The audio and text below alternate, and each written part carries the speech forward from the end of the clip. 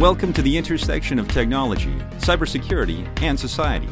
Welcome to ITSP Magazine Podcast Radio. You're about to listen to an episode of Tech Done Different Podcast with Ted Harrington. Do you follow the pack or challenge the status quo? Join Ted as he explores how to succeed by going against conventional wisdom. You'll hear leaders in technology and security tell stories about how they achieve their success by doing things differently. Knowledge is power. Now, more than ever. CrowdSec, the collaborative and open source cybersecurity solution. Analyze behaviors, respond to attacks, and share signals across the community for free. Let's make the internet safer together. Learn more at crowdsec.net.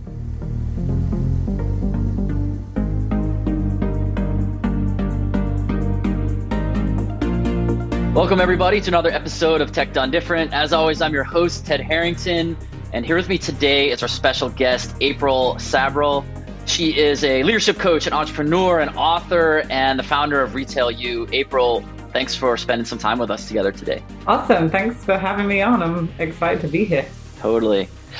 As you and I were talking about what kind of insights might you be able to provide to our audience, we were talking, of course, about leadership principles, and that is an area of extreme expertise for you. And I thought it was really interesting that even though you come from a different field than our audience, you have a background in retail and our audience primarily from technology, the principles are universal. You advise technology leaders too.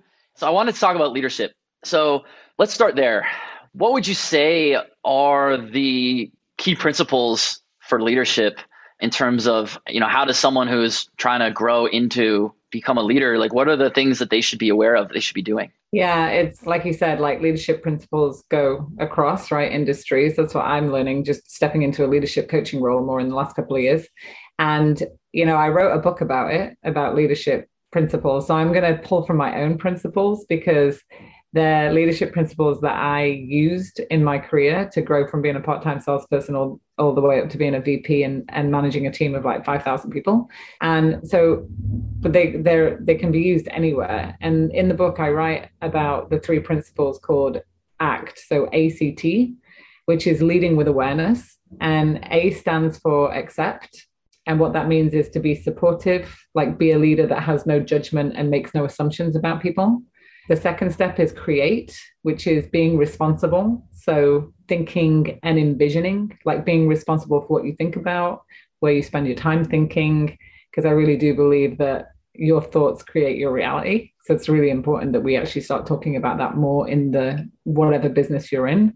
Entrepreneurs, I think, get that more than anything because they've got to be so focused on building something when it's new and believing in it. But your mindset really matters. And then number 3 is teach. So T is the teach. So it's be selfless and approach things from a mentorship and a coaching perspective. Because when you do that and you're leading a team, you're going to be less frustrated. You're going to see opportunities where you can coach and train people to become better at what they do. And that is in all industries, right? So I talk about this and write about this and kind of elaborate on it because those are the 3 principles that have helped me be successful as a leader and build large, high-performing teams. I love it. So let's dig into each one of those. So let me ask you about this principle of accept first. And the way I heard you describe it sounded very Buddhist, actually, in a lot of ways, just be calm, no judgment, and, it's neither good nor bad. So help me understand this a little bit better. I think at a surface level, this makes a lot of sense, right? Let's not judge the behaviors of the people that we lead. But fundamentally, don't we need to? Don't we need to actually judge performance and correct when it's not where it's effective? Help me understand this. Yeah, so we do need to measure performance, right? Which I say measure, not judge. So when you're a leader, how you behave and how you treat people as an individual is going to help them become a higher performer because people usually leave organizations when they don't like the person they work for, or they leave a team when they don't like the person they work for. And in all of my years of experience, when I would travel stores and speak to leaders that were managing retail stores, or even now when I'm talking to individual contributors that work on maybe a tech team, the number one thing that comes up that they ask for in a leader is that they want to feel like they can be themselves, right? They want to feel supported. So Accepting is all around embracing and supporting people for who they are and not judging them as a person. That's completely separate to managing somebody's performance to an expectation or an objective that you've set.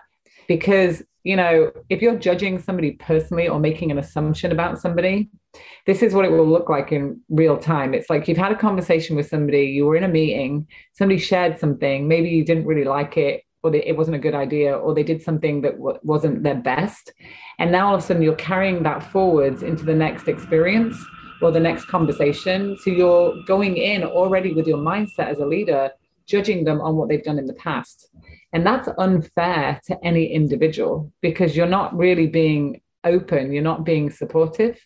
And so there is a very big difference between judging the person and not making assumptions versus measuring and managing performance. That's completely different. Measuring and managing performance is all around like job objectives in your job, like what are the parameters for success, and then having those factual conversations about that. That makes sense? Yeah, that does make sense. I see the separation that you're making. It sounds like you brought into this principle the idea of historical context, and maybe we should be judging what's happening now without the context of what happened before. Did I understand that part correctly? Yeah, like being present, right? Like being present in the moment and listening to somebody, because you might be assigned a task, let's say, and you're new to it and you don't know how to do that task. So maybe you weren't given the right training to do it. So you don't do a really good job. But maybe the next thing that you get assigned to do or the next project, you do a kick-ass job because you really know that and something you're really passionate about, right? So as a leader, you need to be open to that and like lead that way. If you do lead that way, people are going to feel heard. They're going to feel supported. They're going to feel accepted for who they are. Because there's so much talk now about bringing your whole self to work. Right. And not having biases. Like how many people on teams like leaders have biases towards people, right? So it's about getting in that. It is kind of, well, I've studied meditation and Buddhism for years, but it's about becoming that neutral, like becoming neutral and not leading with your emotions and making a judgment and assumption about somebody. Because emotions are a good thing. We need to connect with emotions because that connects people to you. But if you lead from that perspective, you may be making poor decisions about people. Mm-hmm. I hear you on that for sure. I find myself where I definitely try to separate my emotions from any sort of leadership decision making. Sometimes it happens though, right? You have an emotional reaction to something, someone, pisses you off or a situation pisses you off. And in those cases where I react to that, those are the ones that stay with me. And I really have trouble going to sleep that night because I think, did I make the right decision? Did I guide my team in the right way because I reacted to this so emotionally? And it sounds like what I'm hearing you say is, in fact, that's good that I'm questioning that because I should not be reacting emotionally. Is that true? Yeah. Like I had a boss about, 15 years ago. And he said to me, when people work for you on your team, he's like, what? They go home at night and most people talk about their work, right? Like to their significant other or their friends, their family. We spend a lot of time talking about what happened in our workday. And so when you lead somebody, they go and they share how they feel about working for you to their friends and family. And so he said, how you make them feel about working for you is really important. So that's when the emotional piece does come in, because if they feel positive and feel really good about working for you, all of their friends and family are going to be like, oh, like raving and, they're your best customers. They're your best like promoters of who you are. But if they go home at the end of the night and they don't feel good about working for you and they start regurgitating that over and over again, then guess what? Their friends and family are like, why do you work there? Like, go work somewhere else, get a new job. Like, it's not worth it. But usually that feeling of like feeling good about working for somebody is because, again, they feel like in safety, like they feel safe, they feel accepted, they feel supported. When we have emotional reactions, it doesn't feel good, right? Like when you're in a conflict with somebody or somebody has an emotional reaction it can have a negative impact on somebody. So the fact that you said that is really good. You should be thinking about that. It's just really, how do you in that moment manage your emotions, right? If you are highly emotional, I have the benefit. I'm not a very emotional. I'm much more logical, right? Which has its own challenges. But yeah, it's how to manage that in the moment. Sure. It's definitely hard to manage that in the moment, especially when as leaders, we often have such strong opinions about the way things should be done. And I'm curious to how you think about this, because one of the ways that I've thought about my own leadership development is my whole philosophy, like my mission as a leader, is I want to groom leaders who are themselves capable of grooming leaders. Because if I can do that, then my impact is exponential. And so for me, I find myself in those situations where it's like, I know it should go this way. And I hear people saying they want to do it another way. And I'm like, that's not the way I want to do it. Being able to say, well, I need to allow this person, right or wrong, see how their opinion of it is going to play out, because that's the only way they're going to become a leader. And then they need to be able to teach that to somebody else. Right. Do you think that's an effective way to do it when I still believe it should be done the other way, to let someone else struggle with the way they're going to do it? Here's my coaching to you on this. I'm putting my coaching hat on now because I'm a coach. Oh, let's go. Free coaching. I would say that what you do in that moment is, we all think we know the best answer, right? And I learned when I was a VP that my voice was very strong. I can convince people to jump on any boat with me. Like, I can gain buy-in from anybody. And because I had that title, a lot of times my opinion was heard louder, right? Because, I was steering that ship. And I know I've been in those moments where I'm like, oh my God, I know the answer. I'm like, why are they going this way? But here's what I would say to you then. Instead of allowing them to like go down that path and make that mistake maybe, and then picking them up afterwards, instead, another approach could be, what's your perspective and what's your opinion? Talk to me about that. Like, if I wasn't here, this is what I used to ask the regional directors all the time, because their goal was to do the same thing, like develop leaders. I'd say to them, if I wasn't here anymore and you had to make this decision, what would be the decision that you would make and why? And so they'd share it with me. And then I'd say, okay, do you want to ask me the same question?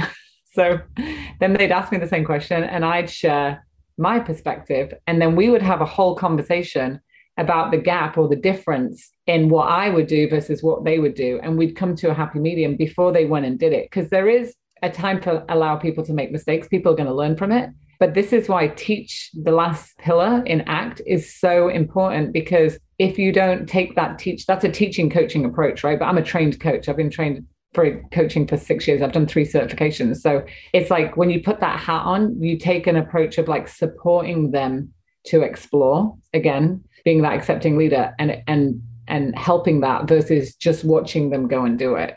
Or another thing is, lots of leaders go into conversations and they let people have this, but then they just, at the end of the day, they're going to give them the direction, right? Because I see that a lot. I see leaders like selling their point all the time. And I can see other people in the room just like going down and like, maybe there is another idea. There is another way. There is a different way to save money, whatever that is, coming from somebody, but they're not. Again, if you don't allow people's voices to be heard and create that, you're going to miss out on so much that could benefit the whole team. I love it. So let's talk about this. Let's jump to the third pillar. Let's talk about teach. So I heard you describe in what you're just saying the power of questions, leading with questions instead of leading with your own opinions or statements, allowing people to have their own voice to contribute to the conversation. How do we ask good questions? You have to study them, read books about them, and practice them. Like, it's a skill. At Retail U in the coaching program, we have like all these different questions by buckets that basically teach you how to ask them. And so when you're asking questions that are open, you'll get more collaboration from people. But like, just asking questions like, tell me what you think, and why. It's interesting. Why is a really good question, but why can make people really defensive. I read a really good book called The Power of Questions by Will Wise, and it's one of the best books I've ever read about asking questions, because he takes it from a teaching facilitation standpoint, because he has a leadership development company, and all of his questions encourage dialogue. And he talks about the use of why did you do that? And why is, and reframing that into, I'm going to probably get this totally bodged up because I haven't got the book in front of me, but there's another way of asking that question, like, why did you do that? To tell me what your thoughts were when you approached that. So it's like removing the, why did you do it? Like accusatory, to like, tell me your thinking when you approach that. Because then somebody's going to be like, oh, they're really interested in my thinking. I want to share that. So it's just asking those kind of questions. But one of the most powerful coaching questions is, can you share more? Tell me more. Can you share more? Is there anything else? Like on conference calls, I was on a call this afternoon with like 10 leaders. they're all talking and I'm saying, okay, is there anything else that anybody wants to share? Is there anything that anybody can add on to what somebody else shared? So it's like facilitating that conversation, but you got to study it. Right. If you work in sales, you study the art of asking questions for customers. So it is kind of the same thing. It's just the mindset has to be different when you're leading people, because customers, we don't know. We know nothing about them. We can make assumptions about them. They work for this company, they earn this much money, but we don't really know them. But when you're managing a team, it becomes different because you have experiences that are already built, Yeah, I think this part of the topic of asking questions is really fascinating about the question why, because we need to understand why. We need to seek why. Like, why are we doing anything? Why would I put my effort into this? Why would I put my money into this? And we're always encouraging people to be more provocative in that asking that question. But I've seen it so many times, exactly what you're saying, that actually asking why totally puts people on the defensive.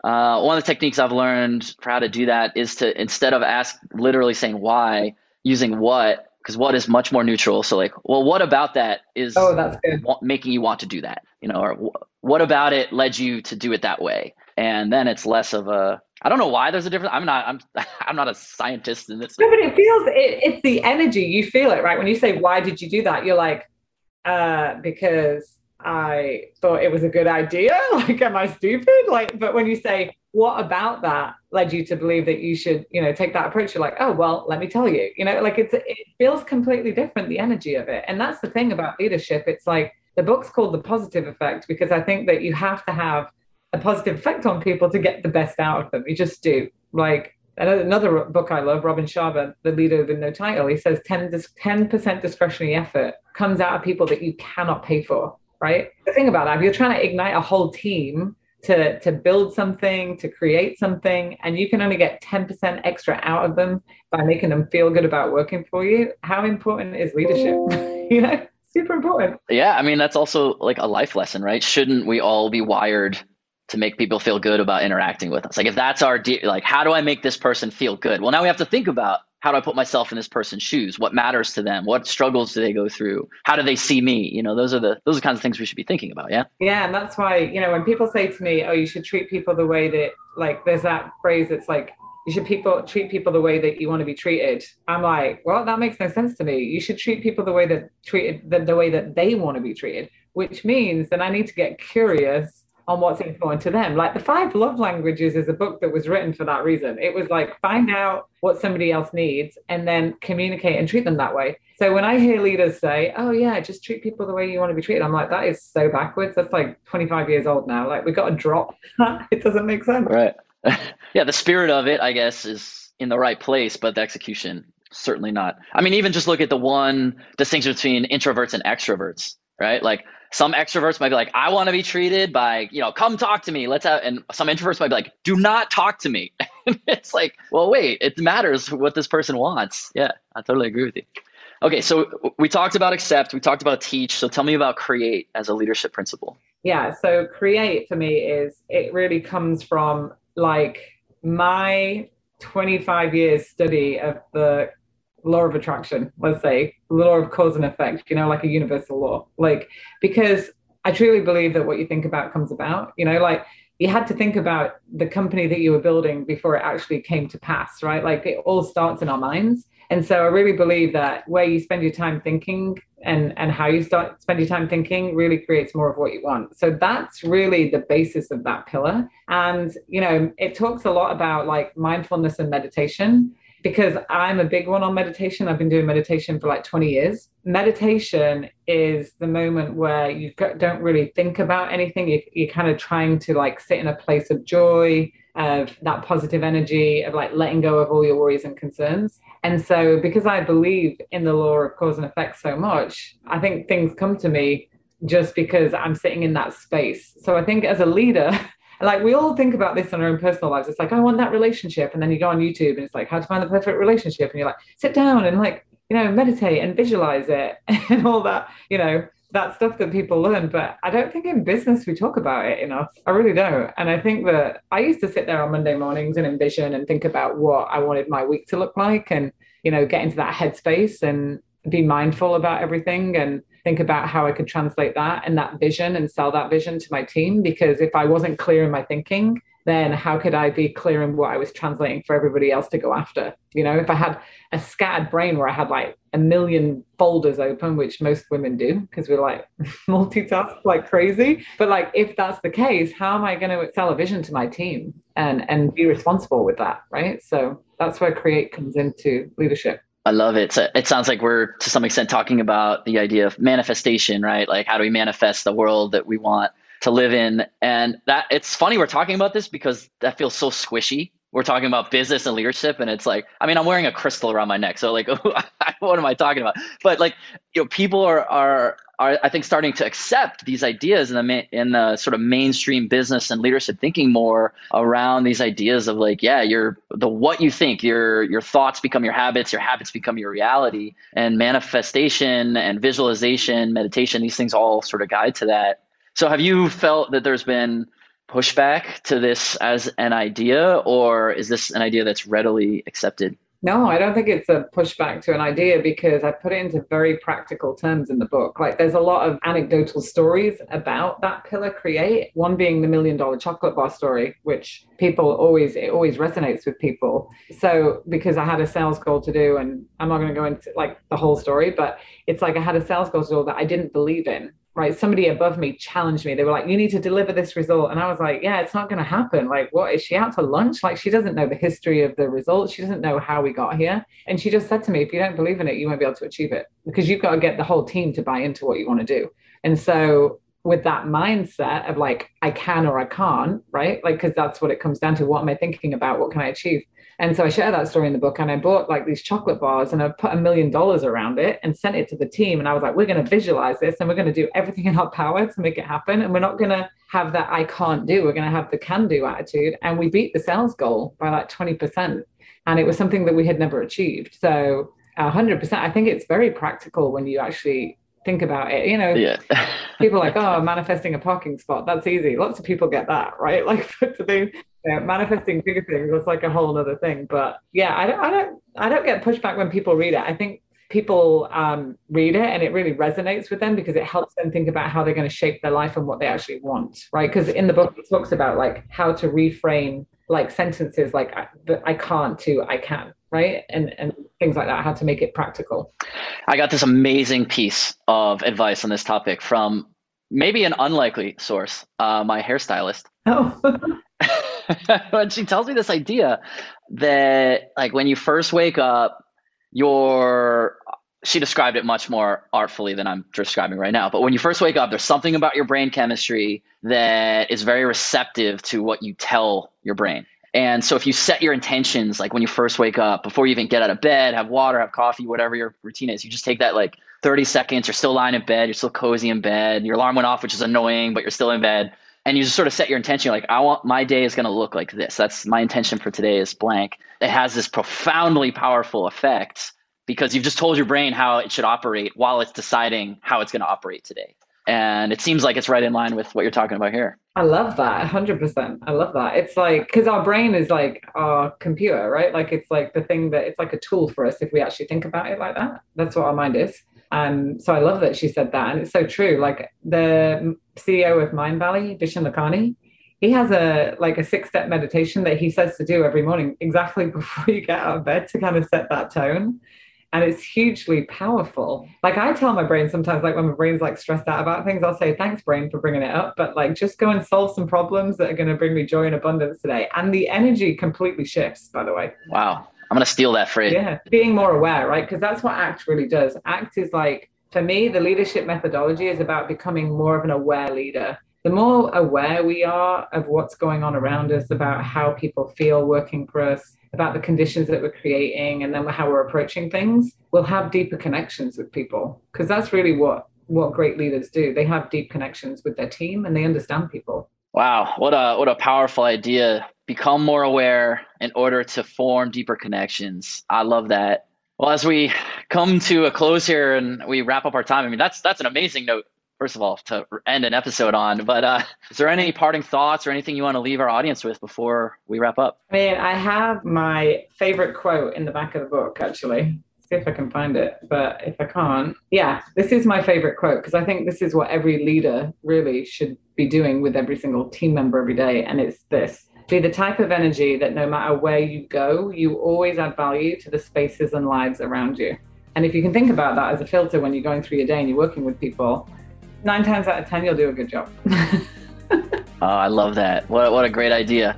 I have written it along with many other things furiously scribbled on my notepad here. So thank you for participating in this one-on-one leadership coaching that is also an episode of this podcast. April, you've been great. Really, really appreciate your time today and all the wisdom you shared. Oh, thanks so much, Ted. Thanks for having me. And for everybody listening, if you want to learn more about what April's up to or request to appear on the podcast yourself, just go to tedharrington.com/podcast, and we'll catch you next time. CrowdSec, the collaborative and open source cybersecurity solution. Analyze behaviors, respond to attacks, and share signals across the community for free. Let's make the internet safer together. Learn more at crowdsec.net. We hope you enjoyed this episode of Tech Done Different podcast with Ted Harrington. If you learned something new and this conversation made you think, then share itspmagazine.com with your friends, family, and colleagues.